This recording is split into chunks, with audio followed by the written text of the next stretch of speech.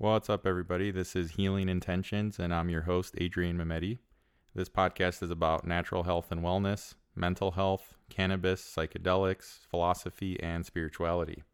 Today, my guest is Dr. Cresencia Felty. Dr. Felty is a self-healer, holistic naturopathic doctor, Reiki master, and future psychedelic therapist. She educates and empowers people to feel better naturally. She helps people of all ages with various health goals and illnesses. However, she is passionate about digestive health and mental health. Learn more about Dr. Felty at drfelty.com, and her email is info@drfelty.com. Let's get started.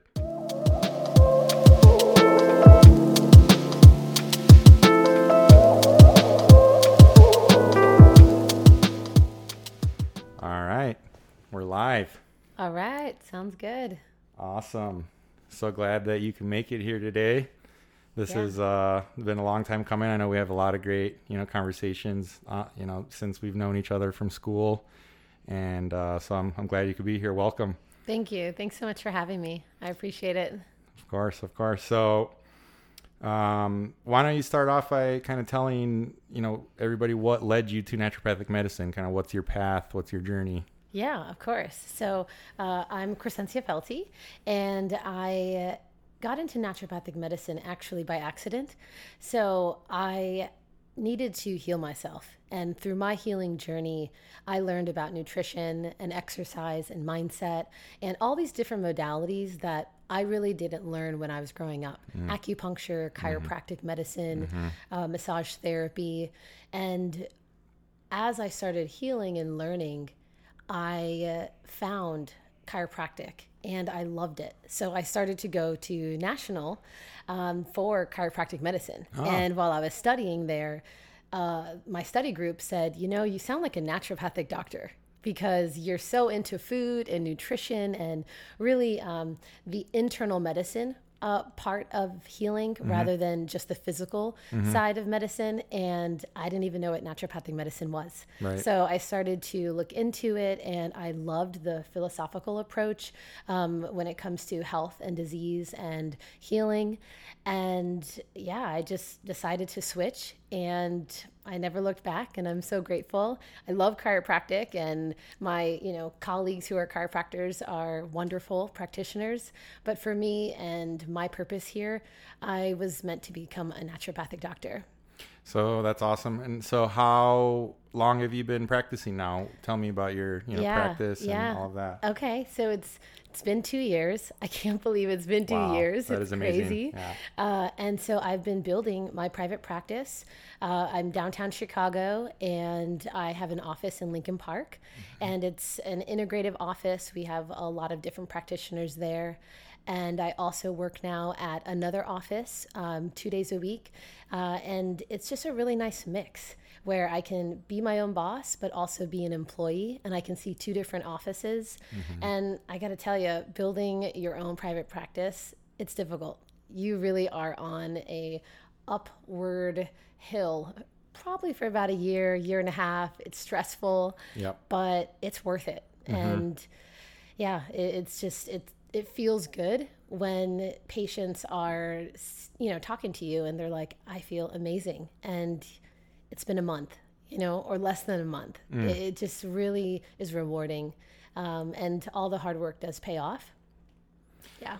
Awesome. Yeah, I heard one time a quote that entrepreneurship is like jumping off of a cliff and assembling the plane on the way down. Yeah, pretty much. I mean, I took a month off of school. Once I graduated, I went to Montana. I hung out a bit, and then I came back and started right away. I had no idea what I was doing at all. And I didn't really have, business education or marketing education. I really just knew how to be a doctor and really connect with people and teach them how to heal themselves, which is really what I love. But when you start a private practice, you have to learn operations and marketing and all these other things that you're really not taught in medical school. Right. Finances, accounting, all those things. Exactly. It's all on you. Yes, exactly. Yeah. So it definitely is, it's a learning process. And one of the things that I always I would say I always do this, is I just do it, even though I might not know exactly what the heck I'm doing. I know and trust that the universe and God is going to support me because I believe in what I'm doing. And I know that what I'm doing is from a place of highest good. Yep. And it stinks, when, you are struggling or you want to give up or times are tough and financially you're like, what am I doing and how can I get to this place?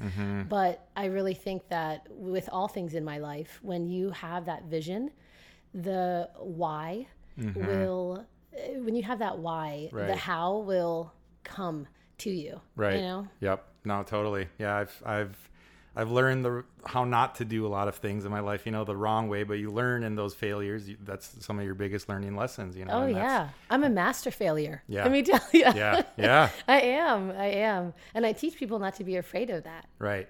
Because it's in failing that you grow and you learn. It's in feedback. And that's something else I've learned in practice is like, I want feedback, even that negative feedback, because Feedback is a gift. it really is. Yeah. I had an old boss say that to me, Jeff Alicia. Shout out, Jeff, if you're watching or listening. But he always said that if you go to a restaurant and you have bad service, we've both been in the restaurant industry in our lives, and you get bad service and you don't tell that server that, you're not helping them. You're just kind of reinforcing like, oh, here's your tip. Okay, now I'm going to leave. And you have no idea that you didn't do good. But if you give them feedback, hey, maybe you could improve on this a little bit. Yeah. That's a gift. It really is. Constructive feedback, in a nice, Yeah. positive way, but Right. cool. What, can you just tell me maybe a couple of cases that come to mind of some patients you've had, kind of what they were dealing with, how you helped them, like their journey? Yeah, totally. But first, wait. Yeah. How did you get into naturopathic medicine? Yeah. Great question. It's a funny story, cannabis is what brought me to naturopathic medicine in a short Who answer. would have thunk? Yeah. It's one of my big passions, as anybody that knows me well knows that. And I was out in California in the cannabis industry. I was starting a subscription box with a friend for edibles. So every month the patients would get like 3 or 4 of our favorite edibles in the state of California as like a surprise, right to their door. And while working on that, going to different conferences, I saw this naturopathic doctor speak, Dr. Michelle Sexton, who's down in San Diego. And I was like, whoa, what is this naturopathic medicine thing? And I looked into it and, I said, I always wanted to be a doctor. I was a little older, kind of switched careers.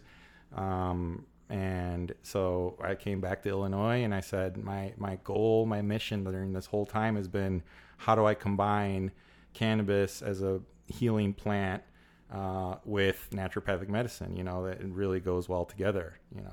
Nature is medicine, the healing power of nature, it can be getting to the root cause as well for people. It can definitely help with that. It can definitely not only help replace, function, but even restore it for some people with the endocannabinoid system, different GI things. So I think it's just the tip of the iceberg with what's going on right now with cannabis. There's so much to come, so much research. We're just finding out about the endocannabinoid system and how that can be modulated way beyond just cannabis, through exercise and fasting and acupuncture and all these cool things that, we're really into. So, cannabis is what brought me here. I always wanted to be a doctor, but I'm glad I didn't go the conventional route because, I felt like if I'm looking back, it would have turned out differently potentially. I wouldn't have learned what I know now, more about the natural side of things and how it's not a us versus them, whatsoever. There's a time and place, of course, for our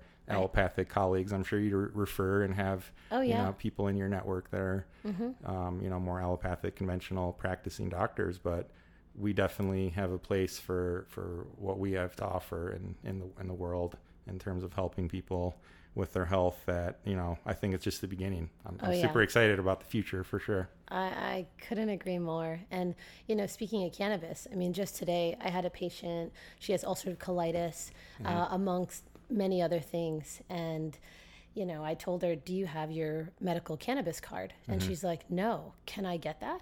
And she had no idea that with this chronic illness you can get a medical cannabis card in Illinois. You don't have to pay taxes. You don't have to wait in line. Right. And you can get it in different mediums to help support different parts of your body in a different way. Yep. And she really loved that because she's been dealing with a lot of pain and issues for a long time. And cannabis can really help support people who are in pain. Definitely. Yeah. And I mean, like you're saying, there's different delivery forms. I know one for ulcerative colitis that could make sense, just that I'm just thinking of is, rectal suppository. Yeah. Into the area, local, Exactly. and it doesn't get you high systemically, even if there is THC there locally. Yeah. And talk about pain relief and anti-inflammatory directly to the area that needs it. I mean, yeah, decreasing anxiety, depression, helping stabilize their mood. Oh, yeah. And that's exactly what I recommended earlier to her. That's awesome. So that's a case that you're working on. Give me some other examples of different patients you've worked with and how you've helped them. Gosh, I honestly have been working with all different types of cases. Just on Monday, I had an 11-month-old boy who has eczema. I've had a 6-month-old baby who is dealing with digestive issues, and their parents, they're struggling and frustrated. But I've also had people who are older, who are dealing with chronic illnesses. So many different things: osteoporosis, diabetes, thyroid issues, but not even chronic illnesses, just bloating, headaches, your back pain. They come and see me and they're dealing with depression, headaches, anxiety. So it really just depends. A lot of people, they just get frustrated with where they're going and they want to change that course. So usually that's what will drive them to come see us and look for an integrative approach. That's awesome. That's really cool. What have been some of your tips you've learned so far? Somebody that's starting out in the practice. Myself, in a few months here, I graduate in August. Yeah. 60 days exactly till graduation. How does that feel? It feels great. It's exciting. It's nerve-wracking. There's definitely anxiety producing, a lot of big changes, especially with everything going on right now. It's like I was telling you before, it's kind of hard to plan anything right now. So it's interesting. It's definitely a lesson in staying in the present moment. We just time and time again get reminded of all we have is right now. The past is gone. The present, the future doesn't exist. None of it's guaranteed. Right. So we have to be right here, right now. Yeah. Be here now. Yeah. As Ram Dass would say. I forgot to do the check-in in the beginning. Checking in with yourself that Dr. Charlie Cropley and I know Dr. Alex Orton do this, and he was my intern back at school, about checking in with yourself. How you're doing right now? 3 words. 3 words. Calm.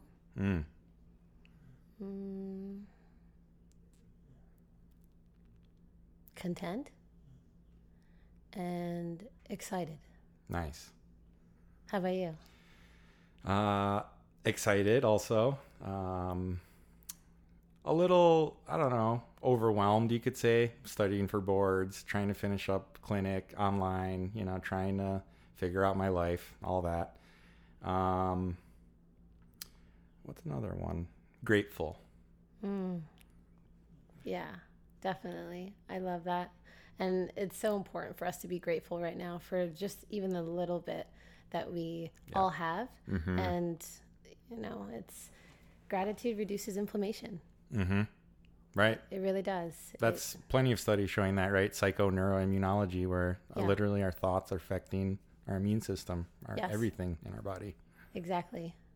And that's really where I'm specializing in now, is really focusing on the gut-brain connection and the digestive health and mental health and how they're so intimately connected. Yep. And if you want your body to heal, you have to heal your mind. It's, as Dr. Lou would say, inextricably linked, mind, body, spirit. It's always connected. Have you ever come across anybody that you've worked with that it's not the case?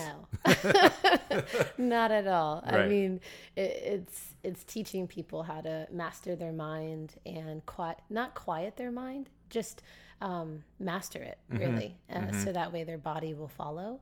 And I think when we understand who we are and understand that we're spirit, then things really can align. And I think it's forgetting that we're spirit and thinking that we're our body. Right. That confusion really causes anxiety. It really causes disease because you're disconnecting from who you truly are. Wow, that opened up a whole lot of thoughts in my mind there. So what are some of your favorite ways to connect with yourself and with your body and, you know, mastering your mind? What have you found to work for yourself and with patients? Yeah. Psychedelic medicine, meditation, exercise, orgasms, real food. Yeah, I would say those are the best ways. A little bit of everything, maybe. Yeah. And prayer, but I think prayer and meditation for me are kind of one and the same. And nature. Nature, I would say nature is number one, but that's psychedelic medicine. Right. So. Right. Yeah, psychedelic medicine, that's a whole big topic that we have a lot in common in. So tell me about that and your experience. I know you're doing the California Institute of Integral Studies psychedelic certificate right now in San Francisco. Tell me about all of that. How's that been? And yeah. So the program itself, the curriculum is fantastic. I'm learning about the efficacy of psychedelics and what they have been doing for the past 50 to 60 years, all the different clinical trials, how they are helping depression, anxiety, pain, cancer, end of life. I mean, we're learning about psilocybin, LSD, MDMA, ketamine, and we're just opening up our mind to how they can really help resolve mental health issues, resolve trauma, and really help people find hope and find unity with their spirit. And it's really cool to have a bunch of researchers who are not spiritual. They are not saying that they're not, but they are very, very logical, analytical, research-based people.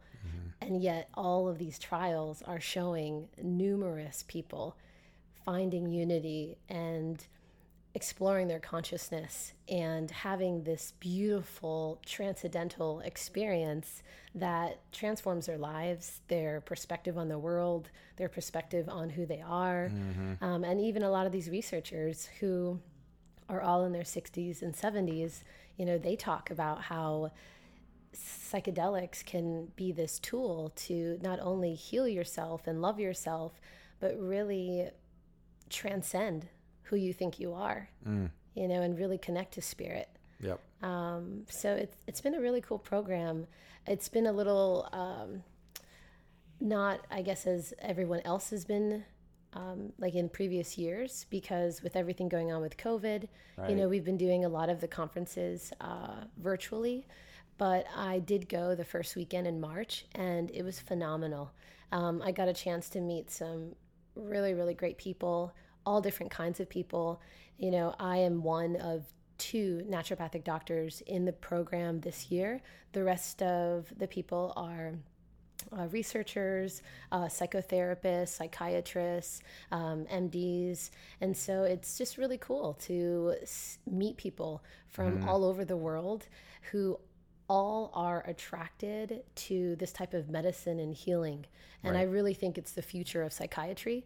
I mean, right now, just in this past weekend, we were talking about MDMA and how they are now putting psychedelic rotations in psychiatry. So that's the future. That's a big deal. It is a big deal. That's awesome. You know, I'm learning more than ever with this program how important set and setting is. Like I never understood the power of that like I know now. And when I say set and setting, you know. Yeah, do a quick breakdown of that. Yeah, of course. So set and setting means when you ingest psychedelic medicine, where you are, what your intention is, who you're with, all matters and literally will help the brain heal itself and regrow exponentially versus in a recreational setting where your intention is not to heal. Right. And it's not really recommended. Now, don't get me wrong. Lots of people do that, but now that I know what I know and am going to become a psychedelic therapist and help people at end of life with this type of healing, I know the power in set and setting. And right now I've learned that with these medicines, you're supposed to do it with eye shades. So that way you're not looking out, but you're looking in. And you really dissolve the ego when you close your eyes. And the ego stays activated when the eyes are open. So it's so important for us to close our eyes, go within, sometimes listen to music because different types of instrumental pieces can evoke different emotions. Right. And when you're under the influence of these medicines, these different emotions are like months of therapy that you are processing. So each song can be a month of therapy.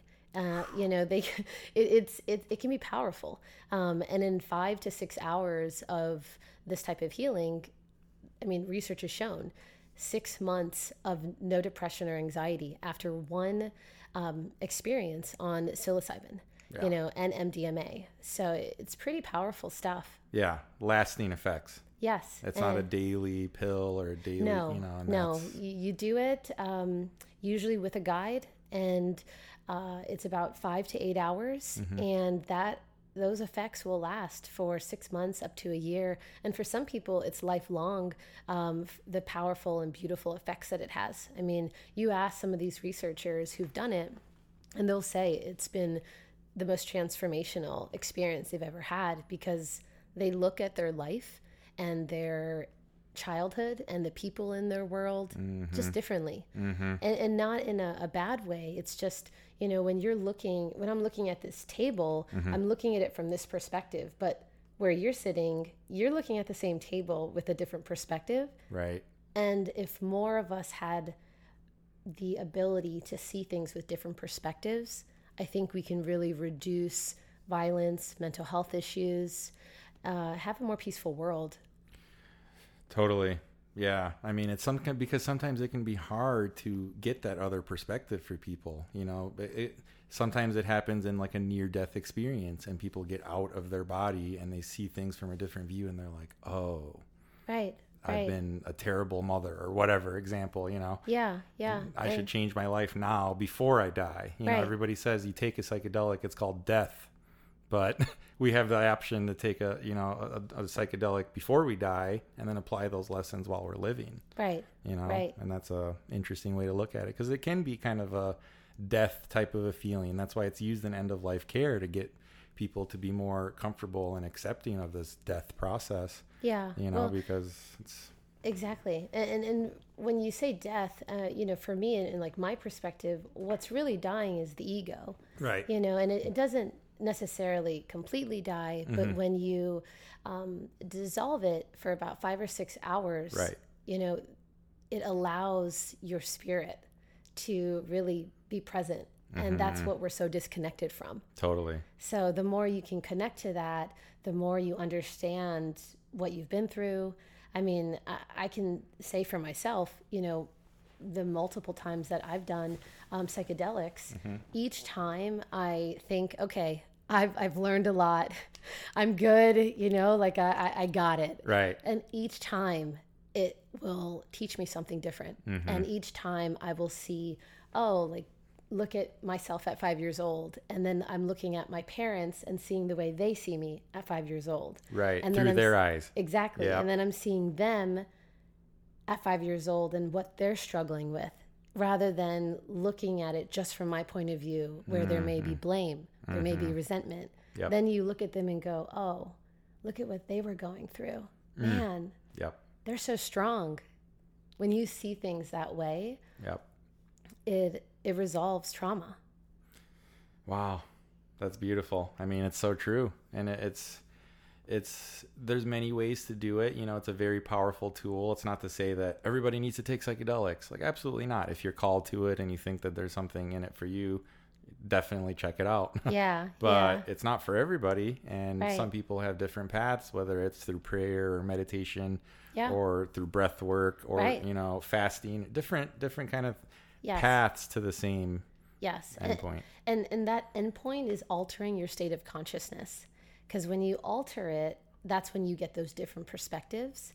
And that's when you can be more heart-centered and open-minded. And that's what we need, right? We want to not be narrow-minded when we're Right. looking at ourselves or other people. Yeah, it really has some beautiful effects. But like you said, it's not for everyone. I have a mentor in the program, and she's a beautiful soul, and she's not really into psychedelics to alter your consciousness. She's more into breath work and holotropic breath work. And she does holotropic breath work courses and retreats and weekends and conferences. So she's all about that and how you can get a psychedelic experience from changing your pace and speed of how you breathe. Right. Which is really cool. Yeah. Yeah. We went to that together, the Psychedelics and the Future of Psychiatry, meetup group with Dr. Matt Brown in the city. And at one of their meetings, they talked about Wim Hof breathing, and that's, hyperoxygenating yourself. Like that's changing your brain and blood chemistry for the positive. Yes, definitely. I actually, I became a Wim Hof coach over this whole thing. Oh, there you go. Didn't even know that. Yeah. Awesome. Because I just, again, like you said, the power of the breath. Yeah. And so I've been teaching everyone how to breathe, to take cold showers, to really help them increase oxygen into their body. Because like you said, when we are in a fight or flight state and we're constantly in the survival mode or we're go, Yep. you're not really breathing as deeply as you can. And a lot of people also don't meditate, so they're not taking time to even notice their breathing and realize how shallow it is. Yep. And their muscles, their cells, they become starved of that oxygen.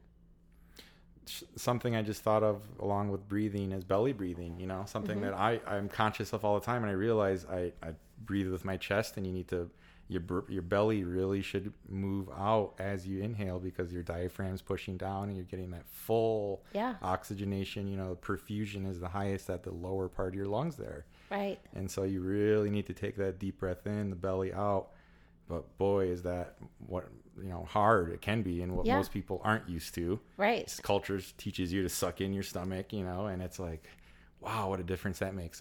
Shout out to our chiropractic colleagues, DNS. They're all about that. Yes. I was just going to say, I remember when we were at the clinic, I had really bad neck pain.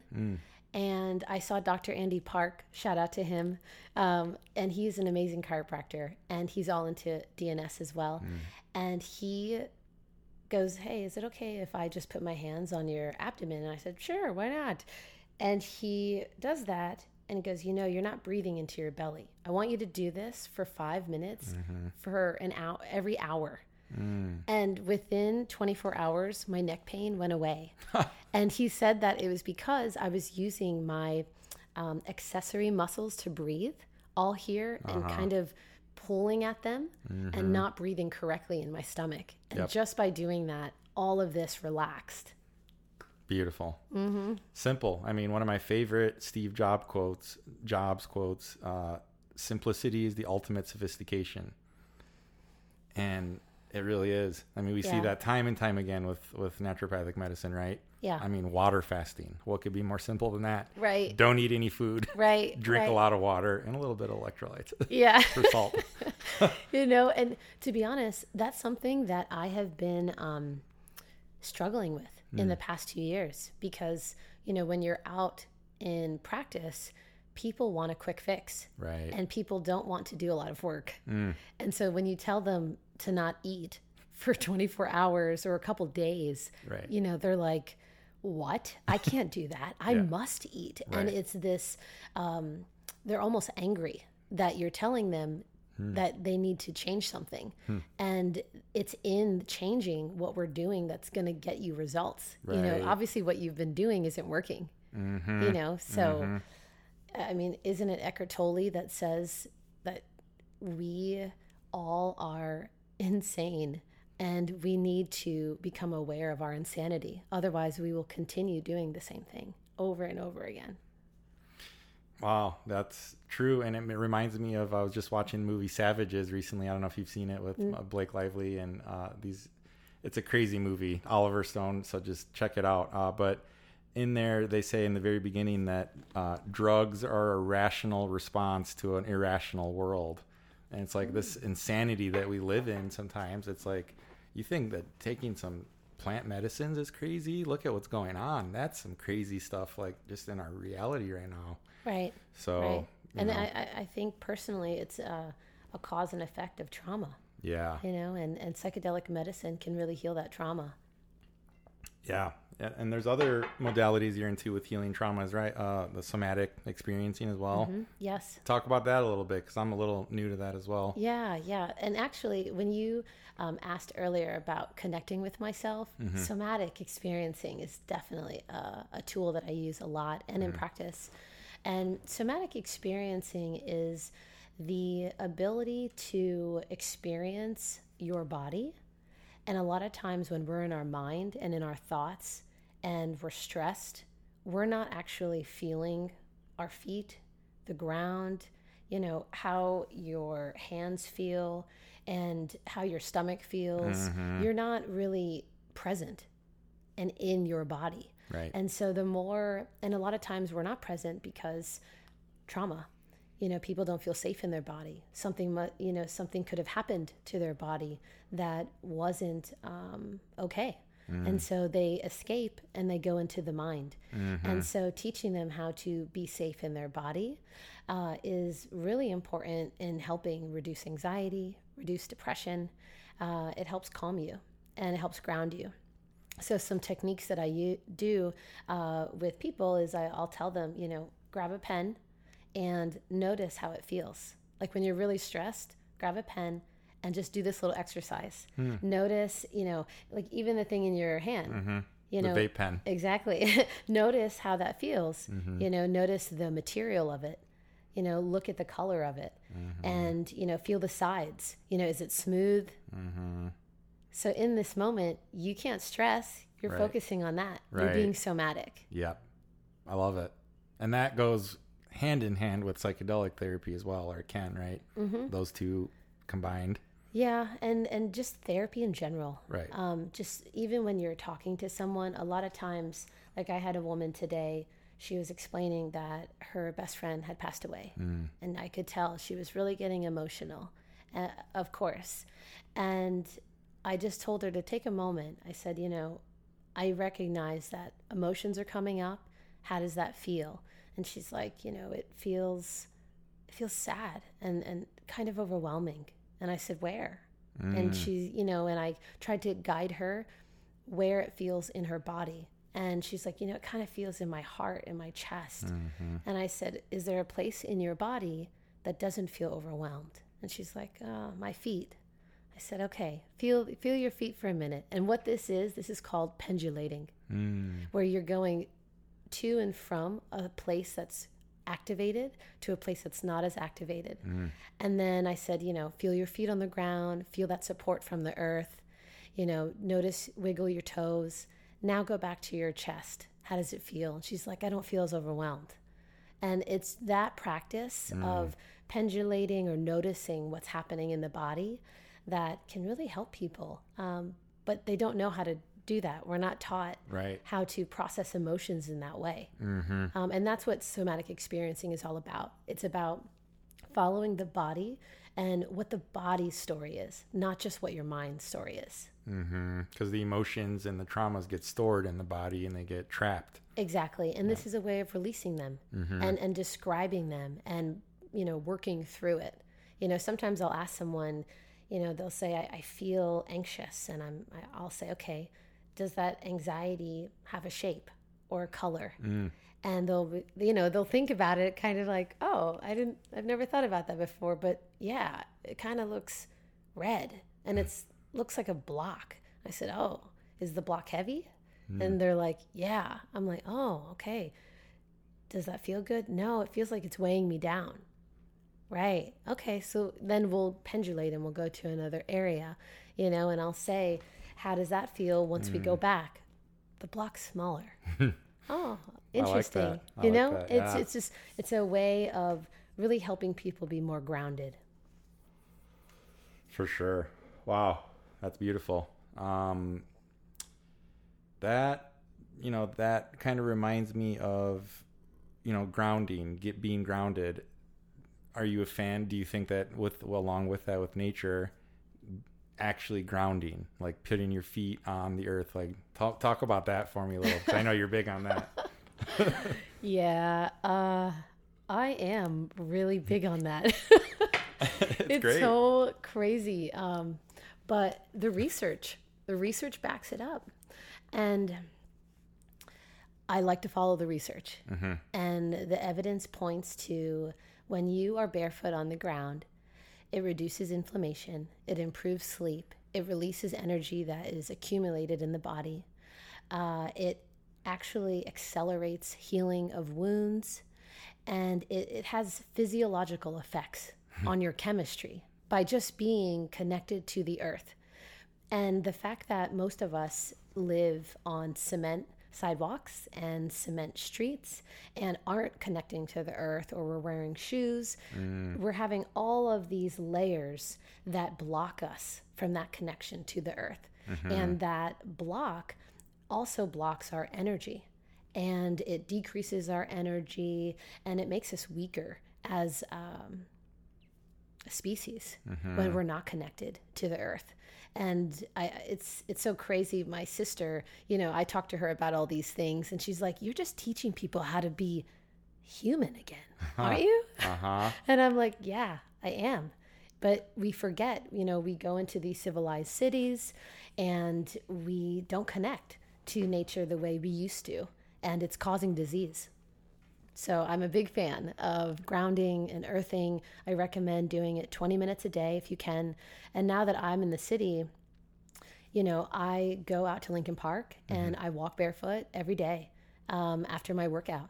I love it. Because I need to. It's so important. And for people who have anxiety or depression or are sensitive to energy, who are in the city, they need it even more. So I really think it can be beneficial for people. And a lot of people who are afraid of putting their feet on the grass, those are the people who need it the most. I mean, not to even mention the microbiome effects and Yes. that actually, like playing around in the dirt, like that's actually a real thing that the science once again backs up. Yes, Once absolutely. we've learned that we're mostly bacteria and other organisms more than 10 times more than human cells. Yes. It's like, oh, Yeah. actually we need to be touching things and being around, and pets in our home kind of helps increase that diversity, and it's fascinating. It is. And all of this increases your immune system Right. and your ability to fight infections and viruses. And it's that disconnect from your gut, from the earth, that is what decreases your ability to fight viruses. And that goes along the lines of what we were talking about earlier, germ theory versus terrain. Right. If you have a terrain that doesn't have a nice diverse amount of bacteria in your stomach or in the body, you are not going to be able to fight off viruses or other microbes that come in contact with it. Yep. You're not going to be able to digest and get the same amount of nutrients as other people. You're not Right. going to be able to, even if you put in the good foods, your bacteria can't break it down the same. Right. And so you can have nutrient deficiencies. You could have, just a weakened overall, just vitality, Right. And so, nutrient deficiencies, one thing I've learned too is when you say that to someone, they're like, so, right. like, what does that mean? Right. But what it means is it can cause dementia and Alzheimer's. It can make you anxious, depressed. It can change your personality. It can make you addicted. And, it can change your skin health. It can change your ability to fight infections again. Your mood is completely based off of your vitamins. So if you are not getting vitamins from food, you are not going to feel good. Yep. And we all deserve to feel good. And another benefit of being outside in nature is sunshine, Yes. which is one of the vitamins, vitamin D. We Right. get way more than vitamin D from the sun, but that's one of the big things. Yeah. And who's staying outside for 30 minutes with most of their body exposed in direct sunlight? In our northern latitudes here, we don't even get enough sun in the winter months, so we need to, supplement or eat enough foods, that have it. But it's Like mushrooms. Yep. There you go. Very high in vitamin D. Mm-hmm. So I noticed for myself, I felt like a different person when I lived in a climate in Southern California that had sunshine all year round versus living here where I've been born and raised in Illinois my whole life. Like that daily sunshine, I felt completely different. Yeah. And it's just, that's how I know I thrive. I love the water. I love the sun. And so I need to, that's where I'm kind of making my move down that way. I can see that. I talked about it before, but my horoscope is all water signs. I'm a Scorpio sun, Cancer moon, Pisces rising. Okay. So all water. You're a fish. Yeah. I love fish. People call me Aquaman at school now because of the water gallon I carry. Oh, that's funny. Yeah. Actually, have you talked about the water yet? No, not at all. Tell people about the water. Yeah. Kangen water made by Enagic. It's a Japanese company. I mean, we could talk about this. Yeah. Cheers. Cheers to Enagic. Yes. Cheers to water. Cheers to hydration. Yes. But it is an amazing thing. We could talk about it for a long, long time. But it's a medical device. It's a water ionizer that you connect to your tap, and it filters the water, and then it goes through 7 titanium plates that are dipped in platinum. And so at that time is where electrolysis happens, and literally electricity is splitting the water molecule, and the acidic water goes down one tube and the alkaline water goes up down the other tube that you drink. So we're drinking 9.5 pH water. That the alkalinity is just kind of like a side benefit. It happens to be alkaline. Alkaline is health, acidity is where disease happens. Right. And so that's one thing. The second thing is the hydrogen. In that process, it's creating H2, which is like molecular hydrogen. So this is the smallest molecule, the first element on the periodic table, hydrogen. And so it can get in everywhere, and right in through the cell, right into the DNA, right into the nucleus. Like, it doesn't need the aquaporins. It goes right in. So hydrogen is one of the most powerful antioxidants out there. Yeah. And, molecular hydrogen, a lot of studies behind that. It's exploding. Different ways that you can do that. I think you can inhale it, but then you can also drink it in water. They even have tablets you can put in your water that makes it hydrogen. Amazing. Super powerful antioxidant. And it also is cell signaling, so it activates different pathways to turn on. So it's super, super not only anti-inflammatory, it directly detoxes hydroxyl radicals, which is huge. Tell everyone what hydroxyl radicals are. Hydroxyl radicals are like a free, like an oxygen species of radical, and it's a free range scavenging oxygen. You know what I'm trying to say? Yeah. I can't spit it out right now. Yes. It's imbalanced. radical. Yeah. It's unstable. Exactly. And causes disease. It's the worst out of all of those. Yes. And so what this does is it's H2, and so it goes on to that, which is an OH, and it literally turns it into water. Yeah. H2O. And in the body. stabilizes it. Right. It's so cool. Yeah, and it also increases your glutathione in your body, your endogenous glutathione, which is the most powerful antioxidant in your body. Yes. It does all of these different things. So that's the hydrogen. And then thirdly, it's structuring the water. So it's making it into a hexagonal shape, which is the shape of a lot of things in nature. And that is able to then, penetrate into your body. It hydrates you on literally a cellular level. You feel when you drink this water, it doesn't just sit in your stomach. It just right away goes into your cells all over your body. Even in your mouth, you can feel it, just like you swish it around, and it's absorbing. Yeah. It's great.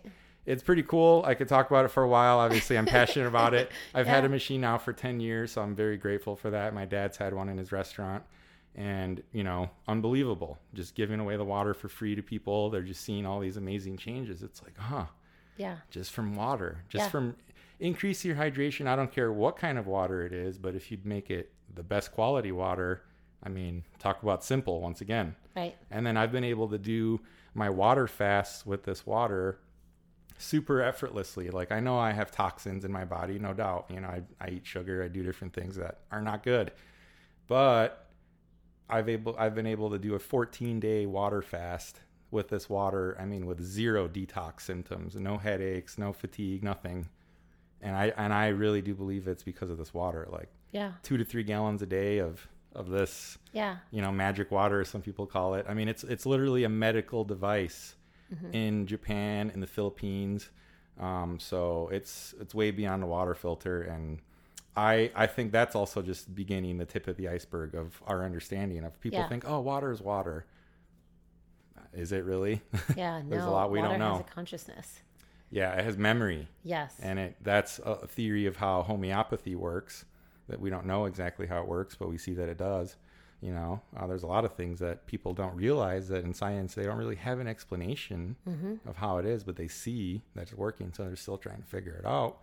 But water memory is super exciting. There's something at the, I just realized this, there's something big at the intersection of cannabis, water, and homeopathy. Those three together. I thought about it a lot. And I think it's going to, I have some ideas. Stay tuned. Okay. Yeah, definitely. So tell me, so going back to energy, you're saying about with being grounded. Tell me about Reiki and that whole world. I know I just saw you posted about that recently. Yeah. Okay. I don't know too much. I've had like one session, but I don't know if it was, you know, there's different, you know, practitioners. So Reiki is an energy healing treatment, and it is in over 65 hospitals. It's been in hospitals for a long time. Wow. Integrative centers for cancer. And it is the transference of healing vibrations to the person that's getting the treatment through hands. So it's powerful in reducing pain, anxiety. It helps the body feel safe. Going back to that somatic, you know, therapy, it really helps the body relax, which a lot of us have issues with relaxing the body, or don't even understand that our body's contracted and tight.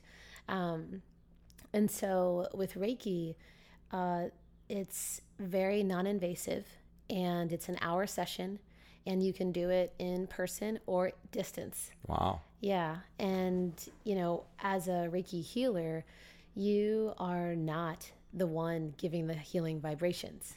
You know, you are just a channel. And I know that can kind of sound woo-woo, and it's difficult to understand. But when you understand that we are all spirit, and that spirit is our source, and spirit is what supplies healing and fosters healing, and you can become a channel for that, miracles can happen. I love it. And if you want to go not as woo-woo, because I'm big into the woo-woo, as you know, but let's say for the non-woo-woo people, you want to talk about not the word spirit doesn't fly with you, but we're all energy. And metaphysics proves that you go down, you know, zoom in to the proton, neutron, and there's actually nothing there. It's all just, you know, space. And so Exactly. whatever word you want to use, you know, the universe, consciousness, God, there's many words that kind of mean very similar things. Yes, exactly. And when someone's on the table, I always let them know right away, Reiki is it's a Japanese word for universal life energy.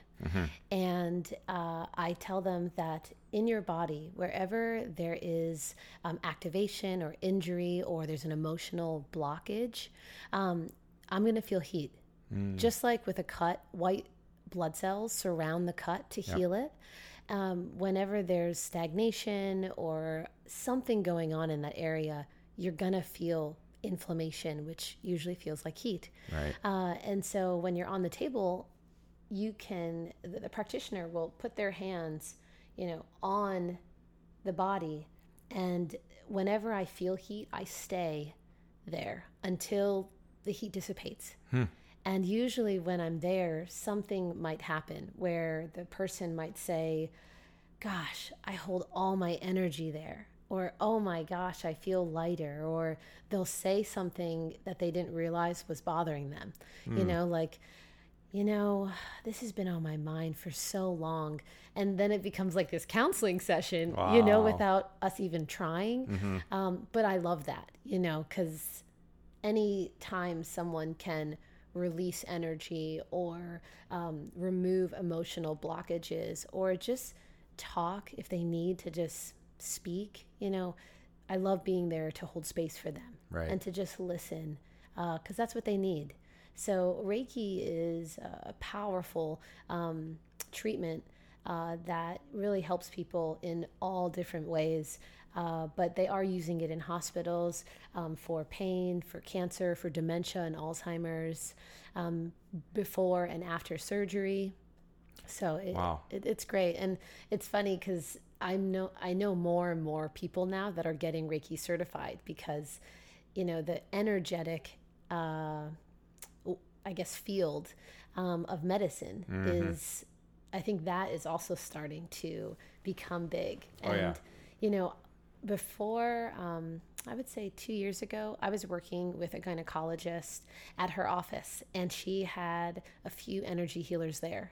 And she was really the first person who, I guess, inspired me to really get into energy healing. Oh, awesome. Because she used energy healing for the past 20 years in childbirth, in surgeries, in gynecological procedures. I mean, she really believes in it so much, and has seen it in the hospitals that she had energy healers in her practice. And now she is going around and teaching physicians at hospitals how to use energy healing before surgeries and after surgeries. Wow. Beautiful. That's amazing. That's really cool. Yeah, I mean, I think that I remember one guy talking about at our school about the fastest growing segment of business. Some guest speaker about business and medicine. The fastest growing segment of medicine is spirituality, and in that I would put energy medicine kind of in that realm as well. I think it's just exploding. I mean, soon here they're going to figure out the exact mechanism for how homeopathy works, and that'll get it on the board for many more people that are skeptical. I mean, it's used around the world, by 500 million people. Obviously, there's something to it. Right. And many other forms of energy medicine that, acupuncture, very widely accepted, can't really explain in a Western sense how it works. Well, there's energy meridians that flow through your body, and you put a point here and it affects the energy flow. Yeah. That sounds like woo-woo crazy stuff to some people, but guess what? It works. It works. And it consistently works. And that's what matters, for all different kinds of conditions. And with spirituality, I mean, I talk to every single person now about their spirituality and what's going on there and, how that impacts their life or doesn't. And usually when I talk to people that come to see me about this, a lot of them will say, I've been falling off. I actually haven't really been spiritual, and I've been wanting to be. And so then we'll explore that, and it's beautiful, when people can tap into that, because you're really just tapping into yourself. Right. And that, like we said, mind, body, spirit, that's a huge, huge part of it. You can take care of the body and exercise, get the right supplements, Even you go to the next step and take care of the mind, which is so important, and do that. But then oftentimes the spirit is left out. Right. And that's where, I heard this shaman was interviewed, indigenous healer, for thousands of years of lineage in South America. And he said our issue with Western society, our cause of all our issues is our disconnection from spirit. So it's like... Yeah, I resonate with that. Yeah. Yeah, I truly believe that. I really do. And I think I found that through my own psychedelic experiences. Which is why now I want to help heal people and bring them back to spirit. Same. Yeah. I mean, you're like I said, you're like a year or two ahead of me here. So I'm so grateful that we're friends. Well, I'm grateful for you too, because you're the one, remember, that emailed me about the program. Like, hey, apply. Don't forget. I even set a reminder to remind you. So I'm like, Cece needs to do this. I appreciate it, because it's really cool to be friends and meet like-minded people who understand the efficacy and the power of this type of medicine and healing that isn't recreational. That's, Right. Science-based Yeah. and medicine-based, but also traditional-based, with shamans and indigenous healers. Yeah. It's so interesting you bring up the topic of recreational use. And, we've both had experiences like that plenty in the past. And that's fine. And there's, a lot of good that can come from that as well. But I really feel like there's this blurry line between recreational and, therapeutic. Haven't some of our recreational experiences been therapeutic? Absolutely. Yeah. So it's hard Yeah. to like put one or the other, but it's different when you're taking LSD and mixing it with some MDMA and going to see a festival. Like that might not be the most like, let's get to your trauma from your childhood, experience, but it might be. Right. No, it definitely isn't. And I also, the music. The music Right. plays such a huge role. Yeah. When you're listening to something that is like house or EDM, which I love, don't Right. get me wrong. Right. But when you're listening to that and you're on a psychedelic, that music makes you feel safe because Right. it is flatlined of just joy. Mm. And when you're on psychedelics, the whole point of the healing process is to evoke other emotions other than joy. Right. You want to evoke things that maybe don't feel that great. Maybe you're difficult. Exactly. Yeah. But in order to feel the best you have to go through those difficult feelings. And that's music plays a huge role in it as well. It really does. I mean, I've been lucky enough to have an ayahuasca experience myself, and with a shaman from Peru, and in that, the music was such a big part of it. I mean, the music literally did activate the medicine, and it's just like, Was there drumming? Drumming and singing and piano and guitar and rattle beautiful. things. I mean, and it was a guy and a girl, his partner, both of them were like together, and the male female energy and the way they intertwines, and just unbelievable. Highly recommend it when when it's that time and that right place, set and setting. Yeah. Once again of that, because that's definitely not something that's recreational. I've talked about on another episode, I've definitely smoked DMT, and that can be, they've used that in, therapeutic settings, but that's in a controlled, setting with a dose and everything. But it's tough to get therapeutic with 10 minutes, you're shot way out, and you can't, it's like a dream almost. You can't even remember what's going on really. You're just kind of like, whoop, and then all of a sudden you're back, and it's like, whoa. Yeah. Ayahuasca is a lot different than that. So. Well, hold on, explain. How is it different? It's got DMT, the active, component in there, but it has a whole lot more going on with the MAO inhibitor, with the other vine that they combine with ayahuasca vine, so that it allows you to ingest it, because otherwise DMT needs to be smoked, because it, has to get into the bloodstream that way. If you ingest it, your, MAO inhibitor, like your body won't allow that to happen. So you have a vine that inhibits the MAO. So it's a beautiful thing. And how did the shaman discover that? The plants told them. Yeah. They're connected with nature, with spirit. Right. That's crazy talk to some people, but is Yeah. it? And Truth so, to others. Yep. And so you combine those, and I mean, just, it's really hard to put into words. It's kind of like I've said it before. How do you describe being in love to words with somebody that hasn't? How do you describe an orgasm to somebody that's never had one? I mean, you can't. Right. It's just experience it, and then, Right. we'll talk after. Right. It's so true. I mean, I was listening yesterday in my conference. There was a veteran who was doing MDMA, and he was in about his first 8-hour session, 6 hours in, and he just talks over and over and goes, "This is so beautiful. I didn't realize that I was imprisoning myself, and I just went over to the cage and saw myself and realized I could open the door, and then I let myself out, and all the rage that I was holding in and all this stuff." I mean, he's like, "But I just can't describe the feeling I'm feeling. It's Right. just it's so good. I feel so safe. And he's like, all my rage just, it's dissolving. But the words don't do this justice. And he's just like saying it over and over again. It's so true. That's spot on. And MDMA, this book right here, called Phenylalanines I Have Known and Loved. It's written by the chemist Alexander Shulgin that discovered MDMA. And I haven't read that book yet, but I've heard it's like amazing. I mean, look at it, it's like a textbook, and it's all about him and his wife that discovered it and then started using it in therapy and realized this is literally like a molecule made for therapy. Right. It's just so like it allows you to, inhibit your emotional, like the amygdala, and then it increases the frontal cortex, so you can have like an increased sense of empathy and like talk about the traumas and not be overwhelmed by the emotions of them. Exactly.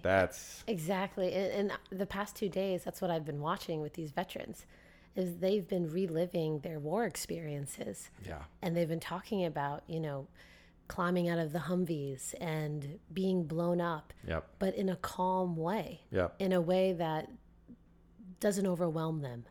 If anything, they're like, I saw myself this way and now I see myself this way, and I understand, all of it, and I'm okay with letting it go. Yeah. I mean, right there, that's how they're able to get these success rates of 50-60% cure rates of treatment resistant PTSD after a few sessions. It's almost 70%. Cure. Like, nope, you don't have PTSD anymore.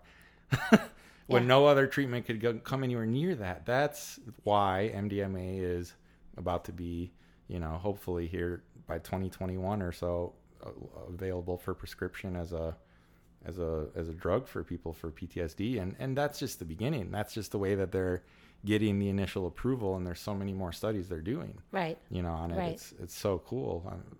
Social anxiety for autism is another study they're doing with MDMA. Yeah. Fascinating. Talk about a population that's ever expanding, unfortunately, people with autism that really could use that. Oh, yeah. Yeah. It's exciting. I really agree with you, and kind of saw that whole light bulb of like, this is the future of mental health care. I just don't know how that's going to happen or whatever, but I want to be a part of it. Right. This is all new to me too. I mean, I'm 33. I just for the first time in my life had a psychedelic experience at 30. Okay. So, I'm pretty brand new at this world. I mean, I'm right there with you, to be honest. Yeah. I've had like one when I was younger, recreational. But now with all this healing that I've been doing in this type of way, it's very, very different, very new. But I'm all in, and I want to teach people how they can do it too. Yeah. Because it really gives you inner peace.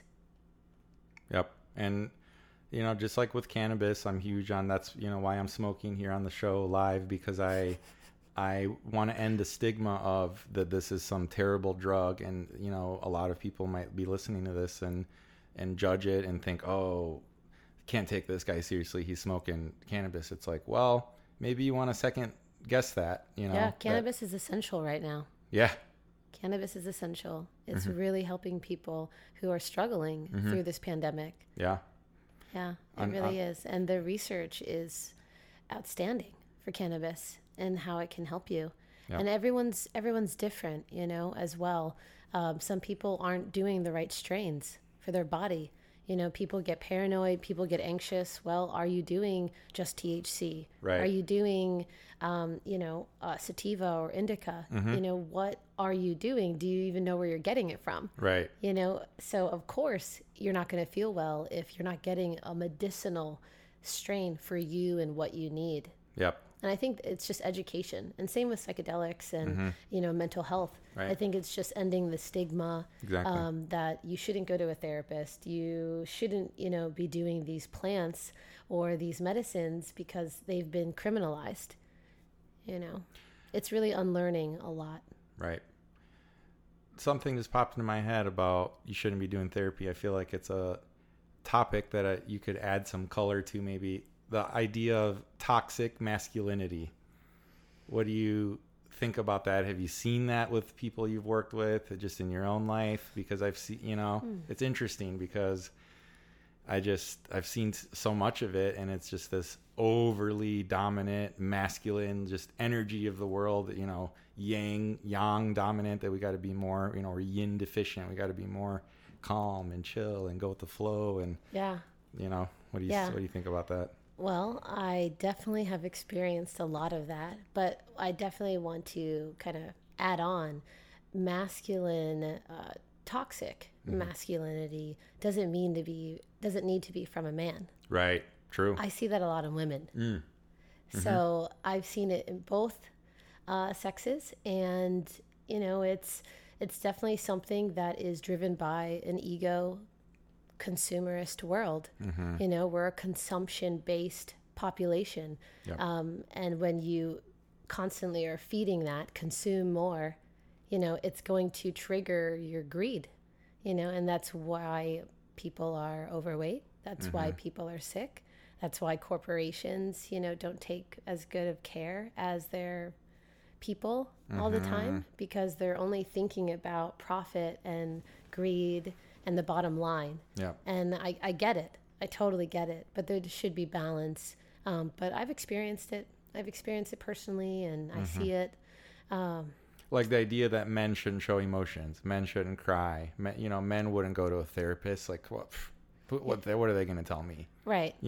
Right. And I think I've definitely seen that even in patients where men who are over 50, to even talk to them about their emotions or their stress is really foreign. And I've talked to some men, they're like, I haven't talked to my wife about any of these things.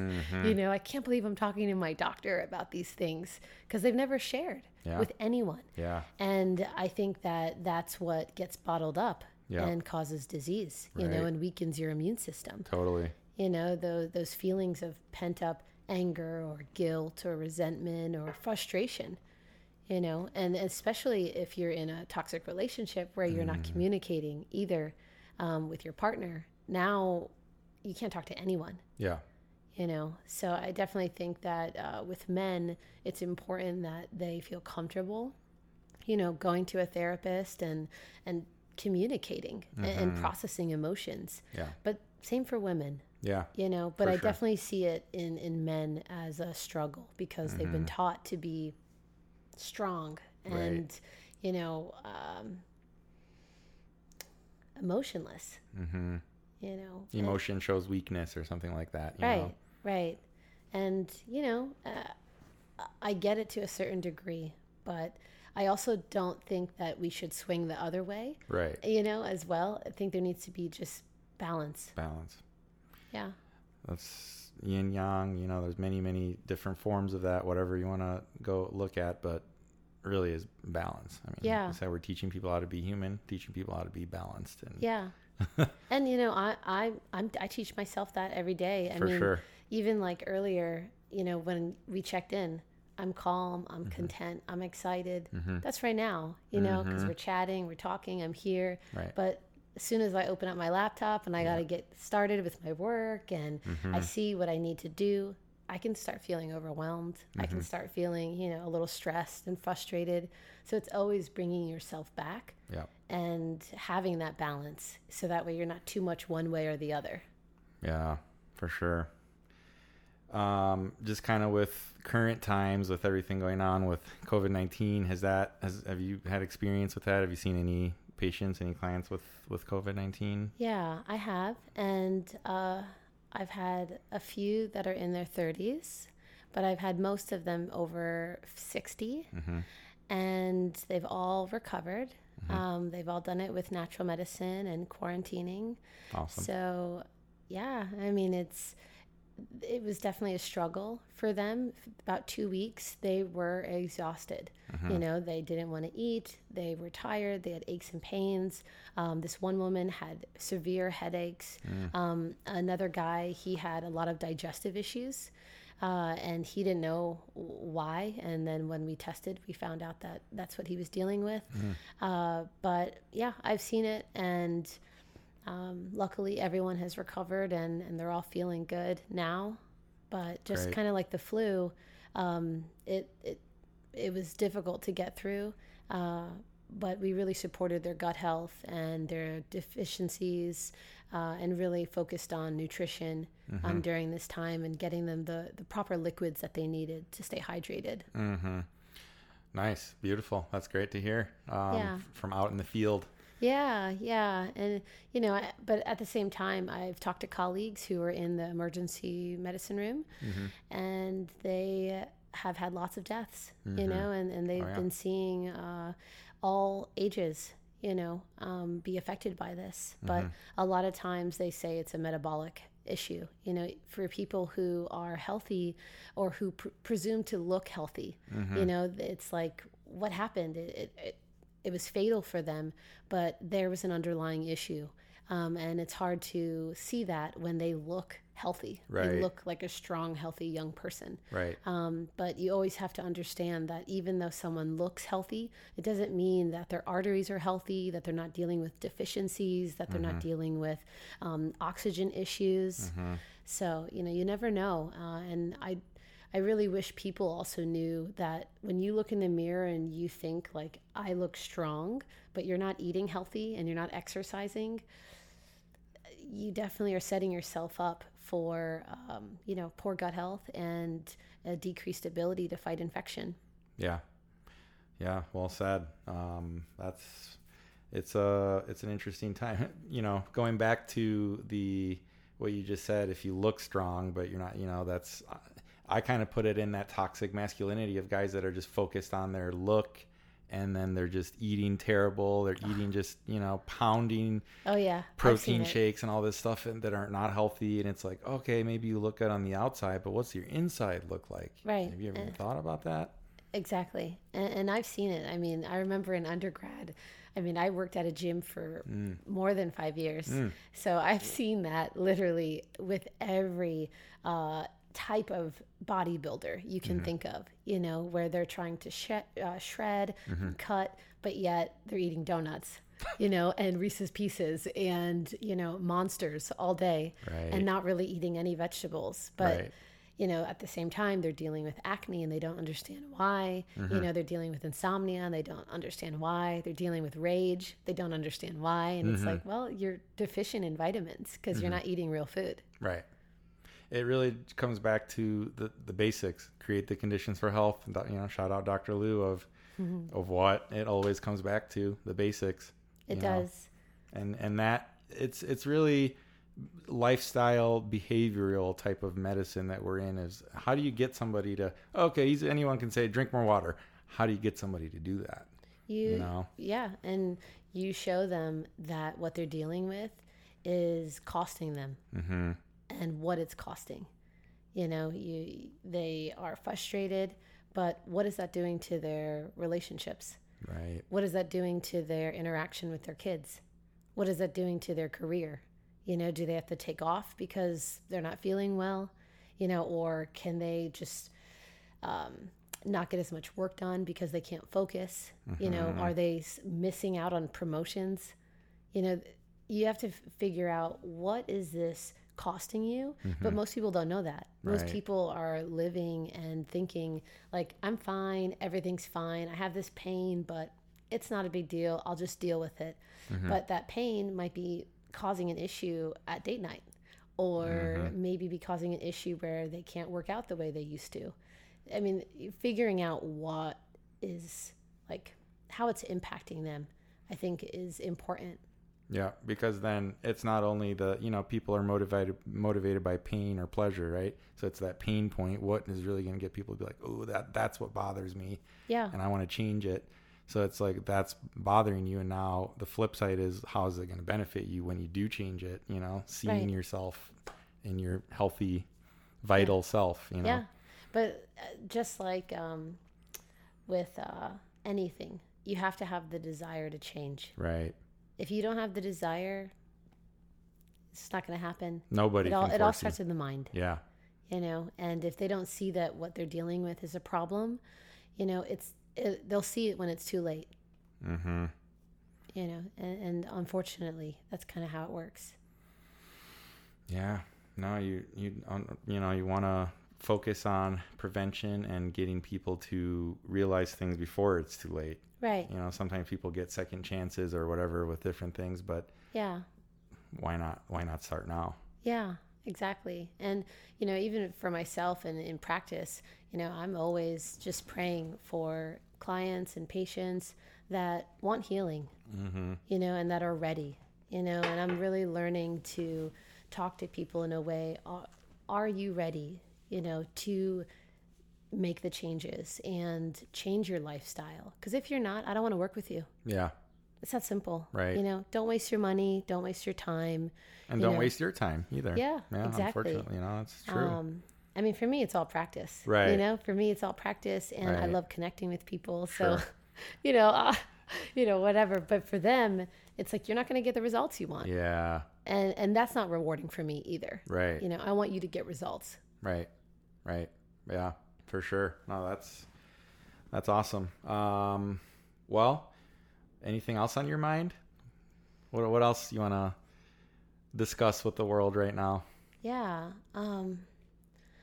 I guess with what's going on, I mean, I've been really just trying to be positive and grounded and really trying to recognize that there's always two sides of every story, you know, and to not get caught up in the hype or the reaction to things. Right. Because I am seeing, you know, with the media, you know, it evokes emotions in us, and those emotions, you know, people are already outraged, and people already are like, you know, locked up and want to get out, and they're over this. Yeah. So it's just trying to look and really see that everyone is going through a tough time right now. Yeah. Really. Whether it looks like it on the outside or not. Exactly. You know, you can never, especially with mental health, you really don't know what's going on in somebody's head. No, you never do. And it's like just being kind and recognizing that this person, even a person who's violent, you know, or a person who does harm, mentally, emotionally, spiritually, what has gotten them to that place? Hurt people. Exactly. Right. And I think that it really, I see things in that way, and see things as, okay, if this person hurt all of these people, what happened to him or her? You know, and really seeing it from that perspective rather than just, you know, blame them. Right. You know, I'm trying to really just not do that, and just trying to be open-minded and, you know, provide light, you know, when there's so much dark. Yeah. Love and light. Yeah. Yeah, it's definitely a difficult time, a lot of uncertainty and a lot of emotions, you know, all over the place. Right. All emotions. Yeah. How do you deal with uncertainty? Well, it's been a challenge for sure. Like I said, earlier before we started, I just got this book that Dr. Lou recommended by Pema Chodron. She's a Buddhist nun, comfortable with uncertainty, and just started reading it. And it's just, you know, it's once again that why is uncertainty happening? Because you're thinking about the future and, what's going to happen? How do I do this? All these, you know, questions, and you just get caught in this loop. And so it's about bringing yourself back to the present moment. I've been doing a meditation practice better than ever. That's one thing I'm really grateful for this time. I've been meditating every day, mostly twice a day. Nice. You know, very consistently. I got this little meditation cushion over here. Nice. That is really, that helps a lot for sure. I've, you know, experienced really deep states of meditation through the 10-day meditation retreat that I did. That was awesome. And, you know, in that, I don't know if I've said before that it was like I had little glimpses of what a psychedelic is like, but I hadn't experienced yet. This was right when I moved back from California. And, you know, there's a lot of crossover between meditation and psychedelics. Like they've done studies, fMRI studies of the brain of a long-term meditator and the brain of somebody on psilocybin. same areas are activated. So it's like, interesting, you know? So I saw a lot of glimpses of like what it's like to be in that just, you know, no thoughts, you're connected, you're just,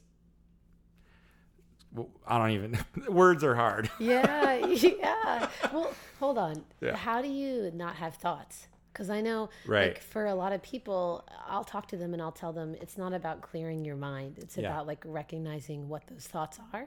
Right. But I'm curious. I recognize that I don't realize sometimes how advanced I am until I take it back and I'm like, oh crap, like, that it took me years to get to this. That's why they call it a practice, meditation practice of, I still have, every day I still do it and I still have thoughts most of the time. But sometimes you get in these glimpses of this, like, and you just are being. You're not thinking, you're not doing anything. We're human beings, not human doings, right? And so it's that noticing the thought and then going back to the breath, you know, and then, oh, there's another thought, and then going back to the breath, and over and over and over again. Doing the meditation retreat, I'll have to say that's the first time I experienced that I thought I was meditating, but then I was like, okay, you're going to meditate 14 hours a day in silence, no talking, nothing, not even eye contact with people. Amazing, you know? Wow. And on that, like the first couple of days, you literally I felt like I was losing my mind. Like I was going crazy. Like, what did I do? Why did I get into this? Like, and then after day 3 or 4, it was like the most calm. Like most of that time I didn't have thoughts. After day 3, 4, it was just like, phew, amazing. I mean, just, I don't even know the words to put to that, but it's a similar experience you can experience with psychedelics. I say that psychedelics force you to be in the present moment. Yeah, and that's mindful. why that can be uncomfortable for some people, you know? Oh, well, here's a question for you. What do you say to people that say, oh, I don't want to do a psychedelic, I don't want to have a bad trip? What's a bad trip to you? Yeah, there is no bad trip. There you go. There is no bad trip. You experience what you need in that moment. What you think is a bad trip is going to teach you something. So listen and take notes. Journaling, great. That's another thing I would add to the list of practices. I definitely do that. Not so much regularly because I've been so busy with so many things, but definitely with psychedelics. Afterwards, I have a whole psychedelic journal, and it's pretty cool to read, you know, all the things that have come to me. That's cool. I was lucky enough to get the idea to start a journal of every time that I've taken a psychedelic, and I have that, you know, written down, what I did, how much, who I was with, what I did, my thoughts. So I'd highly recommend that to people if they're just getting started on this journey or just recently started. Try to keep track of as much of it as you can. It's only going to help. And with, you know, people who are interested or have questions or, you know, just want guidance, I highly recommend seeking out someone who is a therapist or a guide or an integration coach, because they can help. They can help before and after. And like I said, the most healing way to do it is making sure your setting is right. So talking to someone who knows what that is, rather than just doing it recreationally and like watching TV and, you know, or just being at a party, it is life-changing in a really positive way. But it's nice to have someone to support you in that. You know, I've had that. And in this program, you know, I'm meeting all these other people who are also that for me too, which is nice. And it's been cool at my offices. You know, I've had people reach out and say, hey, I'm going to do a ketamine series. I'd like to talk to you before and after. And I'm like, yeah, let's do it. And we have some deep conversations about what they've experienced. And it's really great and profound for them to recognize and talk about it after. That's great. Yeah, no, I love to hear that, because ketamine, I don't know as much about. I know it's been used in anesthesia for a while. But it is, I don't have any personal experience with it. I've heard a lot of great things from people, and a lot of these ketamine centers popping up for depression, and I know even chronic pain it's used for. But I think the problem I've had with some of those centers is it's just, here's your infusion, okay, go home now. And it's like, that can help, but it's like, how long is that going to last? That's more of like a biochemical, physiological effect versus pairing it with therapy, where you can really kind of, because you can have lots of profound, experiences and awesome healing moments with a psychedelic without the therapy, but it really magnifies and becomes that therapeutic, intention, healing intentions, if you might, of my podcast. Perfect. That really can come out, at that, when it's all about those combinations, like that's, I was talking to you earlier, the Stamets stack of psilocybin, lion's mane, and niacin all together that people use for like the more cognitive boosting effect, because the niacin kind of helps inhibit the psychedelic effect, because in that microdosing type of thing, you're not looking for the psychedelic effect. You want just the more like, those studies they show of the MRIs of like the brain connectivity. When your brain normally, and then on psilocybin, it's like all the parts are connecting and talking to each other, and neurogenesis is happening, which is regrowing your brain.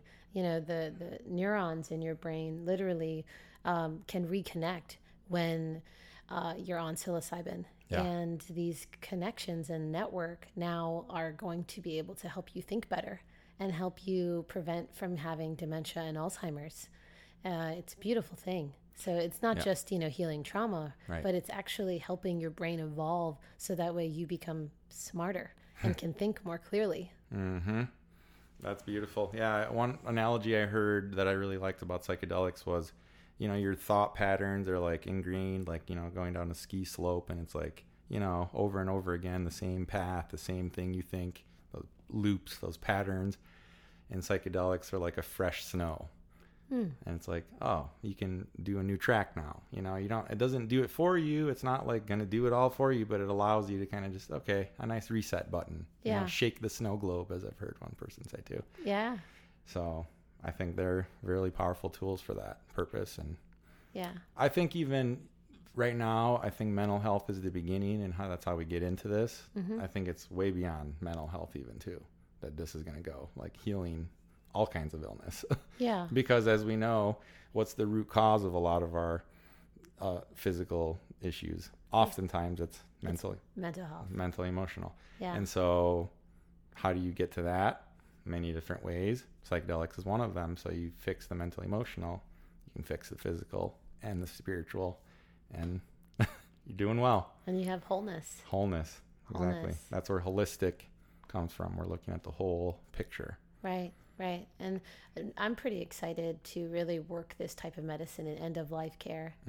I really see that in palliative care, they've done some tremendous work with psilocybin, and how psilocybin helps patients who've been diagnosed with cancer, who only have 3 months left to live, who are scared and hopeless. And when they do an experience like this, it's like freeing. They feel hopeful. They're excited to actually pass. I mean, it's something. Yeah, it is. And I think dying is a taboo subject that no one really talks about, and people are so scared of. But if you did some psilocybin, you might not be that scared of it. For sure. All about taboo subjects here. Death, cannabis, psychedelics, sex is another one. That's a huge part of our health. How often is it not talked about? I completely agree. And that's something that I've been really diving into with patients and asking them, I'll say, I want to talk a little bit about something personal. I understand if doctors haven't asked you about this before, but are you orgasming regularly? Wow. Do you know how to even give yourself that? And a lot of patients will say, well, no. I actually haven't done that in a long time. Or I don't know how to do that. And I'll say, well, how's your relationship with your partner? It's okay. Well, do they know how to do that to you?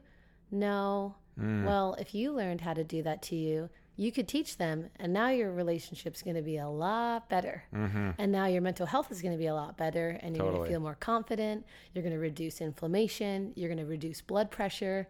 I mean, the physiological effects of having an orgasm weekly. I mean, research shows it should be done at least twice a week for women. Wow. And so women who are not doing that, they are bottling up these feelings, and they don't even understand that can be an outlet for them, and that it can have benefits like exercise. That's fascinating because guys don't have issues orgasming. Obviously, that's very simple, and for some guys that can even be a problem of too early, premature, or ejaculation orgasm. So it's interesting that, and with Chinese medicine, males have a limited amount of that sexual essence in their Jing energy, and if you take out too much of that, if you're overly sexual, that can be not good either. Right, it depletes you. Right. And one thing I definitely want to piggyback with that is, why do guys know how to give themselves an orgasm, and how do they know how to please themselves, and women don't? This is a huge thing. I think I want to write a book on it. Do it. Yes. Because, it's affected my life and so many other women's life that I know that they were never taught how to pleasure themselves. And when you look at movies and you look at all the different, mediums, no one is ever portraying a woman having pleasure in the right way. Right. In the clitoral way. Right. So, of course, so many women are not going to know how to orgasm or orgasm regularly. And if their energy is stagnated there and there's no energy flow, this is not going to make a happy woman. Yeah. Or a happy relationship with that woman. And they don't even know that that's actually a root cause to some of whatever might be going on. Wow, totally. And have you heard of the sex therapist Kim Anami? I have. She's pretty cool. I like her stuff. She has a podcast too, and Instagram, and she has a lot of good content. But I'll have to check her out. She talks about pretty vulgar, but a well-fucked woman is a big part of being a healthy, vital, and a lot of women just aren't that. And you talk about clitoral orgasm. I just read this book, The Enlightened Sex Manual by David Deida. And he talks about women have 3 different types of orgasms, actually: clitoral, vaginal, and cervical. And cervical, most women have never even experienced. Right. That's like the deeper, like it takes a lot longer. Fascinating. I mean, that's like a spiritual experience. Sex can and I think should be a spiritual experience. It should be. And it should be therapeutic and healing and fun. And for some women, I was just talking to a couple. I'm seeing the husband and the wife, and both are talking to me about different issues that they're dealing with. And the husband thinks the wife is not happy with him and is not feeling who they are as a team. And I'm telling him, well, maybe you're just not doing it right. And maybe she's nervous and maybe you're not approaching it right. And he's like, I never thought about that. He's like, she always giggles. And I'm like, well, maybe she's nervous. Maybe she is, not comfortable in her own skin. Yeah. So how can you help her with that? But really it starts with her, and me helping her recognize that you're not comfortable in your own skin, and he can tell. And that doesn't turn him on. So that's a whole other field of medicine that I appreciate and respect, and I'm definitely learning more about, because I have so many men and women who have these issues. I think it's common and it's not talked about, and it's so important. So it should be, back to the taboo. And how beautiful that all these topics really are linked. How are you going to have good sex when your mental health is not there? Right. Or your physical health is lacking? Obviously, physically, you could have issues. Right. Vaginal dryness in women, erectile dysfunction in men. Yeah. Super common. Oh, yeah, absolutely. And a lot of that comes with vitamin deficiencies. There you go. And so what I was going to say is these beautiful tools of cannabis in many forms, psychedelics, can help with that as well. Like they go so beautifully together. They really do. I was talking to one couple and I was telling them they drink a lot. And I was telling them how alcohol is going to dehydrate her and alcohol is going to not get him hard. Yeah. And they were blown away that it could possibly do that. And I said, would you be interested in switching to edibles? Mm-hmm. And they both were like, okay, we're interested. We'll try it. And they both quit drinking and they've switched to edibles. And they said it's really enhanced their sex life. Love it. And here's my surprise face. it's like, come on. These things are powerful things when done in the right way. Right. And also when a practitioner or a doctor or a coach or someone that you go to ask the right questions. Yep. Because I think that's the most important thing is, are you asking questions that matter? Mm-hmm. Are you asking a patient, are you sad? Like, are you really happy with your relationship? What's bothering you? Like, what does he do that really frustrates you? And some women are like, no one's ever asked me that. I'm like, well, and then they'll start talking and, I'm like, how does it feel? And they're like, oh, it feels great to let this out. It feels so good to just express this because I haven't been able to talk to him. And I'm like, well, why not? Well, kids and schedule and life and all these things. I said, well, maybe it's time to schedule some time to talk, there you go. And hang out and become friends again. Start there. That being, right. Those being practices. Right. No, that's beautiful. And it always reminds me of the quote, a healer does not heal you. A healer holds space for you while you awaken your inner healer. Yeah. And that's what you were doing for that lady right there. You're asking the right questions, thinking of like, oh, you didn't necessarily do anything or give her, it's like, hey, realize you have it within yourself. Yeah. And I tell people that pretty much on the daily. I'm not doing anything, it's God's work or Spirit's work or whatever it is that you want to call it. Yeah. The vital force, the universe, vital force, whatever. Yeah. But it's not me. I'm just teaching you how to activate it and get in touch with it. It's already there. You have everything that you need. Right. You just don't realize that. And most people don't. I didn't. I grew up not realizing it and thinking I'm not enough and all these other issues. So I get it. Yeah. For sure. No, that's we could have a whole podcast topic, I feel like, on that alone. So okay, well, any other last thoughts? Anything else you want to, parting words? Thanks so much for, having me on. I really appreciate it. And obviously anyone who wants to contact me, they can go to my website. Yeah, where can they find you? Yeah. It's drfelty.com. My handle is Dr. Felty. They can also email me if they have any questions, info@drfelty.com. Awesome. Well, thanks a lot. And we'll see you soon. All right.